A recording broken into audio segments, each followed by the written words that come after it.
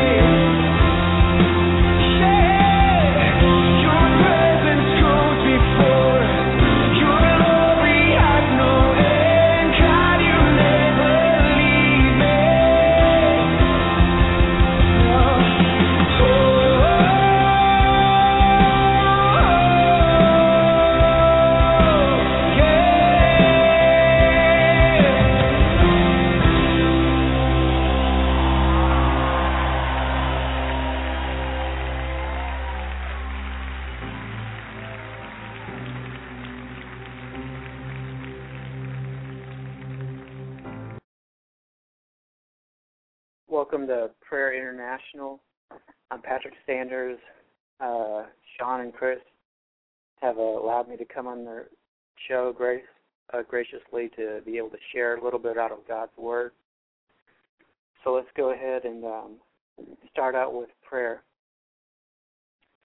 Father God, we just give you thanks. We give you praise in the mighty name of Jesus, that your love is a rock, that your love is eternal, that your love is real, Father God, that it will fill us, it'll keep us, it'll bless us, Father God, and you've given us your Spirit.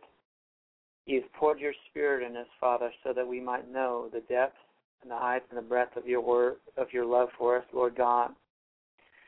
That, Lord God, you've made us the apple of your eye. We are the total desire of your heart, Lord God. We are the true intention of your being, that you want to bring us unto yourself, Father God, and cause us to fellowship with you. So, Father, we just thank you for this time of fellowship. We pray that you bless the reading of your word, and we give you praise for it in Jesus' name. Amen. Well, last time I titled the message, Staying in God's Word, and we're going to continue with that thought of staying in God's Word, of being planted and rooted in His Word. And the reason why we want to do that is because in the beginning was the Word, and the Word was with God, and the Word was God. All things were made by His Word. Without His Word, nothing was made. And even disciples, if you want to be a follower of Christ, that you've got to be made into a disciple by the power of His Word.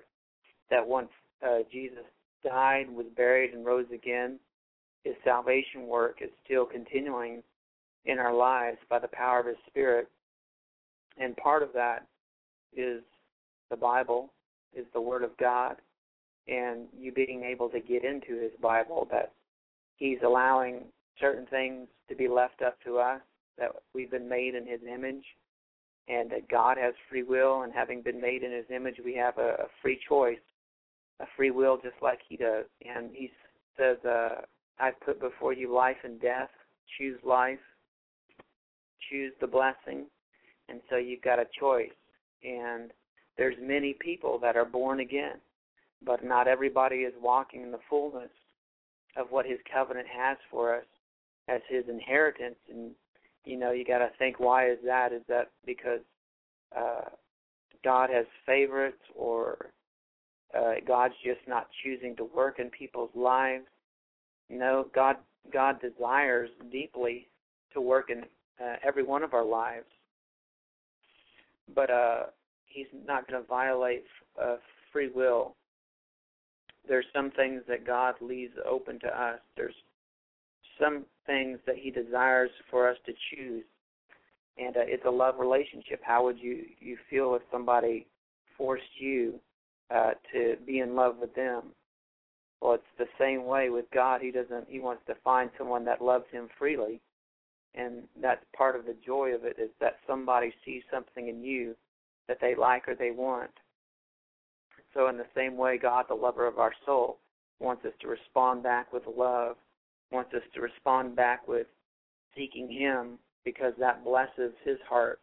That gives strength and power to Him to know that there's a people seeking after Him. And so I'm just thankful for the Bible. I'm thankful for the Holy Scripture of His Word. And in Galatians chapter 4, verse 19, I'm going to be reading from the Living Bible. It says, "Oh, my children, how you are hurting me. I am once again suffering for you the pains of a mother waiting for her child to be born, longing for the time when you will finally be filled with Christ." So God desires for us to be filled with all of His fullness. And He's saying here that He's just like a mother who's waiting for her child to be born.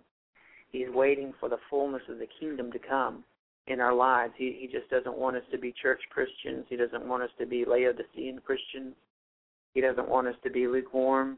But He wants the fullness of Christ to come to us and to be fulfilled within us, that we might receive all of His fullness. And just as Mary gave birth to Christ physically, so in the same way, God wants us to give birth to Christ spiritually through our spiritual wombs, that of our spirit man giving birth and replicating, redoing, and reflecting everything that Christ did on the earth. Jesus said, "The works I did, you'll do also." So that's the plan that God has for us. It says that the kingdom of God doesn't come with outward observation, for the kingdom is within you, Christ in you, the hope of glory. Jesus said, repent, for the kingdom of heaven is at hand. And so the kingdom is in you. And the question is, how do you draw the kingdom out? How do you pull out what God has put in you, even Christ in you, the hope of glory? Well, one of the ways we dig for this buried treasure within us is through the shovel of the Bible. The Bible's going to shovel a lot of junk out of your mind. It's going to shovel a lot of junk out of your soul. It's going to move whatever's in your way. And so you've got to apply yourself. There has to be an application. God did something for you, and then you have to respond to what he did. And part of our response is taking up the Scriptures and knowing them wholly and completely. And so this is a task that he's given us. I hate giving good people bad news, but that's the bad news, because our flesh doesn't want to read Scripture. Our flesh doesn't want to be diligent in the things of God. We'd much rather watch TV or hear somebody else preach the Word and have somebody else lead us in worship. But God wants us to do those things, learn to do those things ourselves. He wants us to learn to worship him and learn to draw from his Word, learn to dig in his Word, and to hear his voice. And so last week I talked about staying in God's Word and how that the way that we've come to treat the Bible in our lives, we come to treat it just something that's in passing rather than being one of the centerpieces of our lives. It says that we live by every word that proceeds out of the mouth of God, and that's pretty radical right there. To live by he's saying that we have life, we have breath by every word that comes out of his mouth, just like you would eat bread for your body. So God needs our spirit to eat and to chew upon the Bible so that we extract from it life. You're going to have life by the Bible. If you feel like you're oppressed, if you're beat down, then you need to go back to the Scriptures and learn to extract from it that well of life, that well of his Spirit, that peace and that blessing that is in his Word. And so last week I talked about turning stoplights into campsites. And oftentimes, as an analogy, we treat God's Word like going through a series of stoplights. You go to church on Sunday and the pastor's preaching, and so you open up the Bible to whatever passage he's preaching on, and then you close it and you go on about your day on Sunday, and then you open it up again on Wednesday night at church, or you'll go to a Thursday night Bible study, or perhaps you'll start out for a few minutes one day out of the week reading some Psalms. So we just sort of, we open the Bible and close it and go about our day, just like going to a stoplight. You go to a stoplight, you sit there for a few minutes, you look around, and then you move on to the next one. You stop, you look around for a few minutes, and then those few minutes are gone, and you're off about your day, about whatever it is that you're doing that day.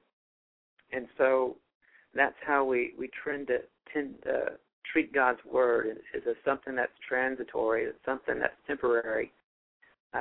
We don't really focus on it as a centerpiece. And one of the reasons why that is our flesh is against the things of God. Our flesh is naturally rebellious. Our flesh wants to do all these other things and get caught up in all these other activities in our lives. But God wants us to put his Word first and treat it more like a campsite rather than a stoplight. Because when you go on a camping trip, you prepare for it, and you pick out a camping space somewhere where you want to throw your tent, and you go about and you prepare that camping site. You get the rocks together to create a fire pit, You hang stuff in trees. You peg down your tent, and you're going to stay there until you get some peace, until you get some joy, until you get some fulfillment out of that camping trip, and then you're going to head on back to the city, and you're prepared and you're fulfilled to face whatever you're going to go through. Well, that's the same way that we've got to be towards God's Word. We've got to pick out ourselves a camping site, and we've got to pick out a book. We've got to pick out a passage. We've got to pick out a psalm, and just camp there until we get something out of it, until you get peace, until you catch those fish, you catch those revelations, you catch that anointing that you're wanting to catch from it, because God's Word doesn't go out to come back void. If you sow God's Word into your heart, if you sow it into your mind, you're eventually going to get something out of it. You just can't spend time in God's Word and then not get something powerful from it. Well, I've picked out a campsite, and I've been in it for a while, the book of Hosea, and I've been in the New Testament for much of my Christian walk, but I'm being moved by the Spirit to look in the Old Testament, and there's quite a lot of gems there. And so lately I've been in Hosea chapter 11, and I'll go ahead and read verses 1 through 3 out of the Living Bible. It says, "When Israel was a child, I loved him as a son and brought him out of Egypt. But the more I called to him, the more he rebelled, sacrificing to Baal and burning incense to idols. I trained him from infancy. I taught him to walk. I held him in my arms, but he doesn't know or even care that it was I who raised him." And that's pretty negative. You look at that, it's like, man, how can I get something out of that? But I had to stop there earlier today because the Holy Spirit was working on that, and it became so powerful, and I extracted something from it. All these New Testament verses came to me, and that we're going to go through those. And I'm looking at this, and I was like, wow, that's my flesh right there. It says God chose Israel and loved him as his own son, his own child, brought him out of Egypt. But he says the more he called out to him, the more he rebelled. And Israel was sacrificing to idols. God said, I trained him from the time he was an infant, taught him to walk, held him in his arms, but he doesn't know or even care that it was I who raised him. And that's the flesh. Our flesh is completely against the things of God, that even though you've been born again, that flesh is still there. It's still wanting to battle against the things of God. And this is normal, this is natural, and this is the wrestling match that we have in the Spirit to overcome. And part of our overcoming is getting into God's Word and to not treat it like being at a stoplight, momentary, temporary, but to treat it like a campsite, that you're going to stay there until you extract something that changes your soul. And this really changed me today. Today I was feeling pretty oppressed and pretty much in the flesh, and I had to I went to the Word because I had formed a habit of going to the Word. See, when you treat the Word like a series of stoplights throughout your week, that you're just sort of here and there in the Word momentarily. Maybe your pastor opens it up on Sunday morning. That may be the only time you open the Bible that week. And so it's just sort of a stoplight experience. But when you treat it like a campsite, that's your home base. That's where you go. When you go camping, you'll go out hiking for a while. You'll get tired or hungry, and so you'll have to come back to the campsite. And there's a place where you can lay down in the tent where ants don't get all over you. There's water. There's an ice chest there for you. So wherever you go when you're camping, you can always come back to your tent. That's your home base, and you've got to form that habit of producing home bases in the Word. Right now, Hosea is my home base, and so as I was feeling oppressed today, it was a habit. It was easy for me to go back to my campsite and to get refreshed because I had that groove worked into me. I had that habit of continually going to Hosea, and I've got a spiral.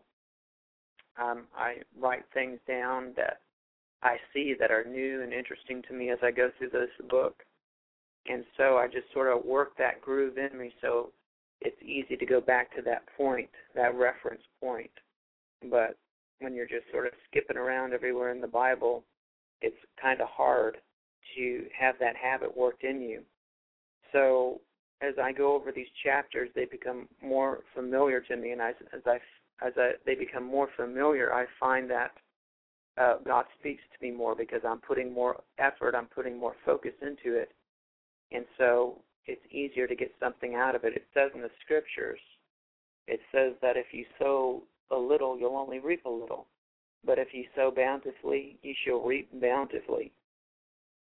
So what I got out of this is that even though even though God had loved him and counted him as a son and was raising him, even though he was rebellious and didn't even know or care that it was God who was raising him, God yet, through this whole book of Hosea, was God making a commitment to his people Israel.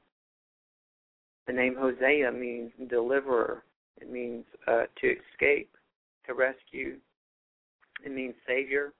And the whole premise of the book is that Hosea the prophet would go and marry Gomer, a prostitute. And we have spiritually prostituted ourselves out, so to speak, to so many different idols, so many different distractions that we've got all these other gods in our life, all these other things going on, and we don't make him the centerpiece.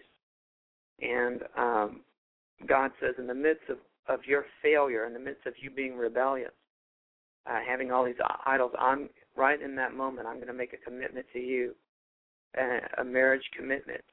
And so when I look upon the book of Hosea, I see the grace of God. I see his unconditional love. I see that he is making plans for me in the midst of my darkness when I don't have plans for him, when I'm stuck in the rebellious flesh. It says in Luke chapter 19, verse 10, "For the Son of God has come to seek and to save that which is lost." Well, that's the book of Hosea right there summed up, that God went after Gomer, this prostitute, when she was lost in her idolatries, when Israel was lost in his rebellion, though a son, God, the Son of Man, came to seek and to save that which was lost. And so look upon the grace of God, begin to know and understand that even though you might be oppressed or fumbling around in the darkness in your spiritual walk, that God has plans of salvation. He still is seeking you. He's still seeking to save that which was lost. And it says in Hebrews chapter 13, verse 8, Jesus Christ the same yesterday, today, and forever. And it says in Malachi 3:6, "For I am the Lord, I change not. Therefore ye sons of Jacob are not consumed." So when I looked at Hosea chapter 11, and I saw that though Israel was rebellious, God still counted him as a son, as a child. I saw that same God in this book, thousands of years ago, that reached out to Israel in their sin, was the same God today. He doesn't change. What he did for them, he'll do for us. Because Israel is a testimony of God's grace. It's a testimony of God working, that he has not ceased to work. He has not ceased to reach out. That this God that did what he did through Hosea as a prophetic symbol towards his nation to show his unconditional love is the very same God. He does not change. And what he did for them, he'll do for us. He's no respecter of person. And so that began to shift my eyes off of me trying to be spiritually strong. And I realized that God is outside me, being my strength, regardless of whether or not I'm having a bad day or a good, abundant day in the Spirit. You could sum up the entire book of Hosea in in this scripture as well, which is Romans 5, verse 8. But God commendeth his love towards us, in that while we were yet sinners, Christ died for us. Now that's pretty powerful just to think upon that while we were yet in rebellion, while we were yet in darkness, even sinners, Christ died for us. And that's a powerful insight right there. That gets my eyes off of me, and it gets my eyes back onto him, seeing that he is my salvation, that he is at work in my life to do good. And I love Galatians chapter 4, verse 19, that verse I read before, because through Paul, God is expressing his heart. And it's the same heart that he expressed through Hosea. It says, "O my children, how you are hurting me. I am once again suffering for you, the pains of a mother waiting for her child to be born, longing for the time when you will finally be filled with Christ." God longs to give us the kingdom. It's his good pleasure to give us the kingdom. And the kingdom is within us, and the kingdom is Christ in us, the hope of glory. And he longs to bring us into that fullness, that full relationship, being filled with all of his goodness. God longs to deliver us from our bondage and from our yokes and our chains. That is the heart of God, and that will change no matter what. And so as I look upon this gospel, I find that I am changed. And that's the whole reason for having a campsite in his word, for establishing something, is that when you begin to practice looking upon him, you're going to find that you're changed. And that's a scripture right there. It says that's 2 Corinthians. Let's go to that one. 2 Corinthians chapter 3, verse 18. "But we all with open face, beholding as in a glass the glory of the Lord, are changed into the same image from glory to glory, even as by the Spirit of the Lord," just by beholding him. And there's another one likened unto it, 1 John chapter 3, verse 2. "Beloved, now are we the sons of God, and it doth not yet appear what we shall be, but we know that when he shall appear, we shall be like him, but we shall see him as he is." When you look upon God, it brings about a change. It causes you to see him as he is. When you see him as he is, then that's when transformation takes place. And I love Numbers chapter 21, verses 8 and 9. This was a type of Christ, a foreshadow of Christ. "And the Lord said unto Moses, Make thee a fiery serpent, and set it upon a pole. And it shall come to pass that everyone that is bitten, when he looketh upon it, shall live. And Moses made a serpent of brass, and put it upon a pole. And it came to pass that if a serpent had bitten any man, when he beheld the serpent of brass, he lived." And that was representing Christ, who would take upon himself our flesh and destroy Satan upon the cross by being lifted up on the cross, the pole of the cross. And whoever looked upon him, this serpent of brass, was healed of the serpent bite. And so I got healed earlier today of whatever serpent bite I had in my flesh, whatever was vexing me, left as I looked upon the goodness of God's grace. What I saw was that we are to look at a system of salvation. The salvation that you need in your life is actually outside yourself.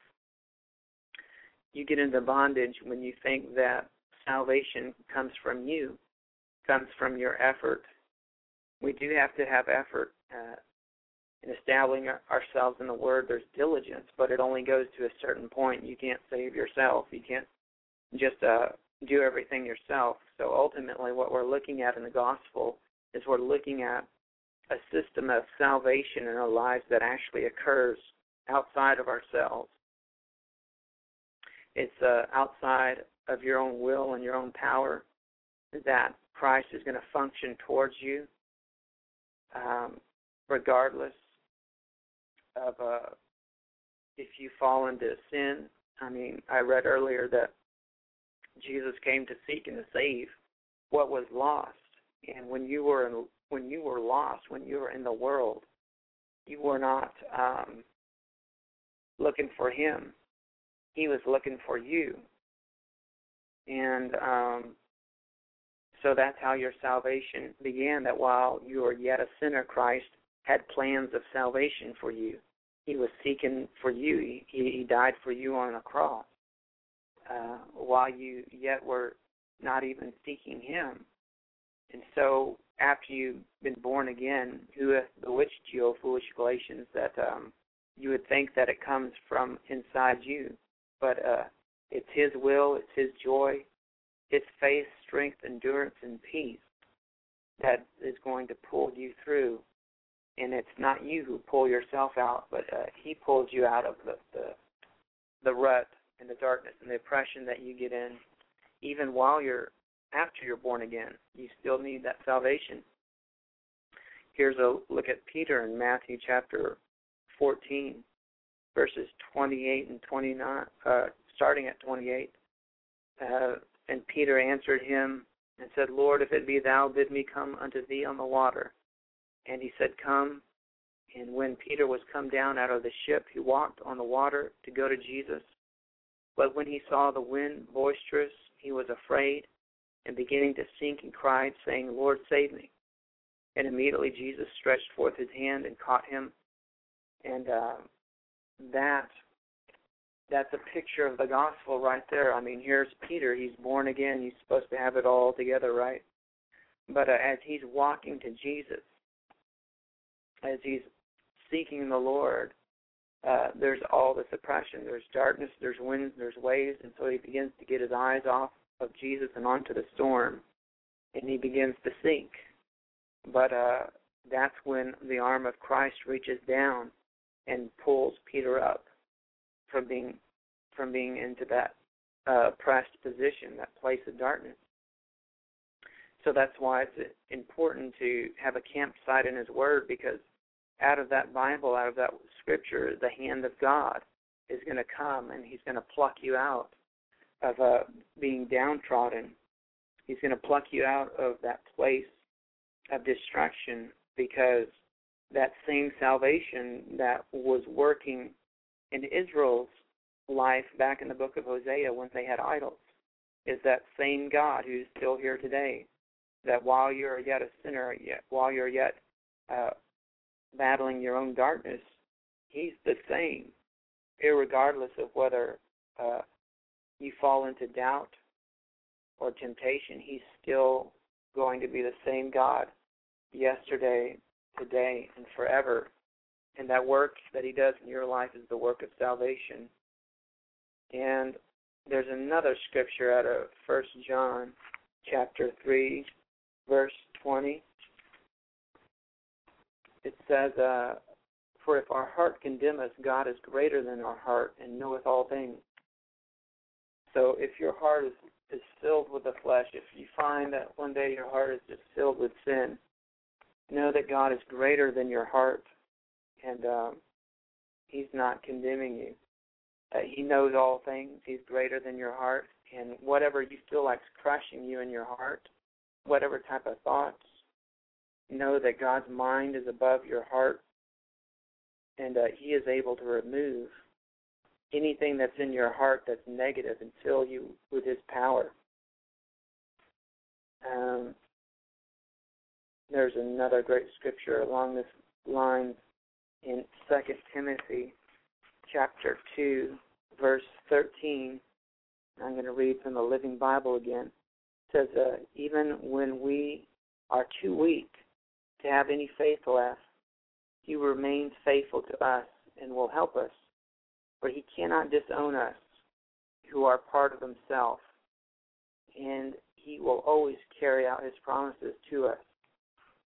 So you're a bone of his bone and flesh of his flesh, and no man ever yet hated his own flesh, but he loves and nourishes and cherishes it, even as Christ the church, that even when you're too weak to have any faith, yet he abides faithful. He cannot deny himself, because you're a bone of his bone, you're flesh of his flesh.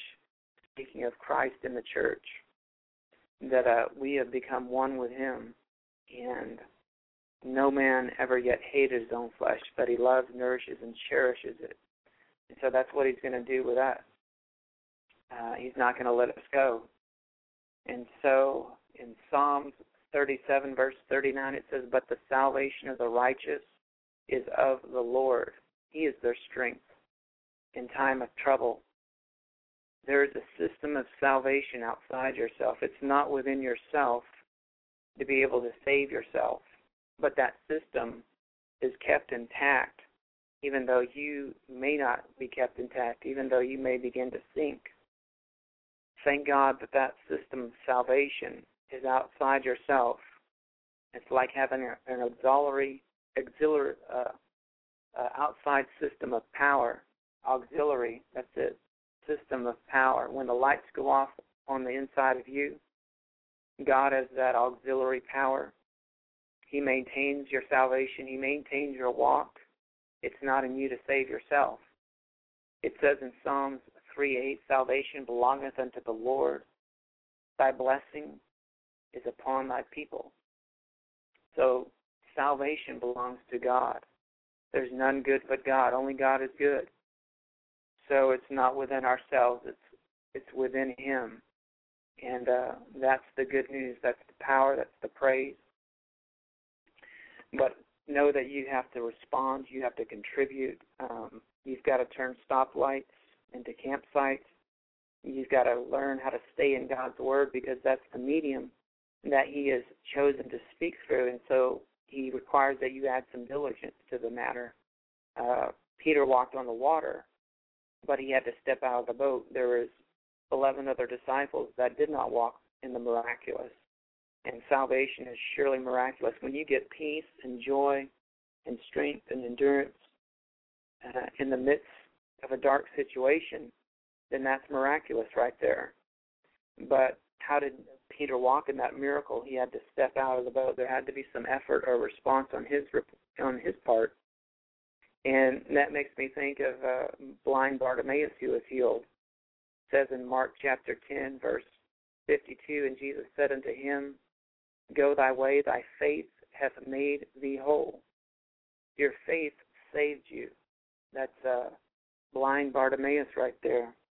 He walked in, he received that miracle of strengthening of power from the Lord because of his faith, because of his, he had added effort, he added diligence, he added a response to God's grace. And then in Mark chapter 9, verse 23, Jesus said unto him, "If thou canst believe, all things are possible to him that believes." And it says that with God all things are possible. So with me, not all things are possible, but with God all things are possible. And God says all things are possible to him who believes. So all I have to do is believe. And that puts me into the realm, the system of salvation that is outside myself, that auxiliary system that is maintained by Christ and not myself. My faith plugs me into that supernatural power, because he's always strong in his walk.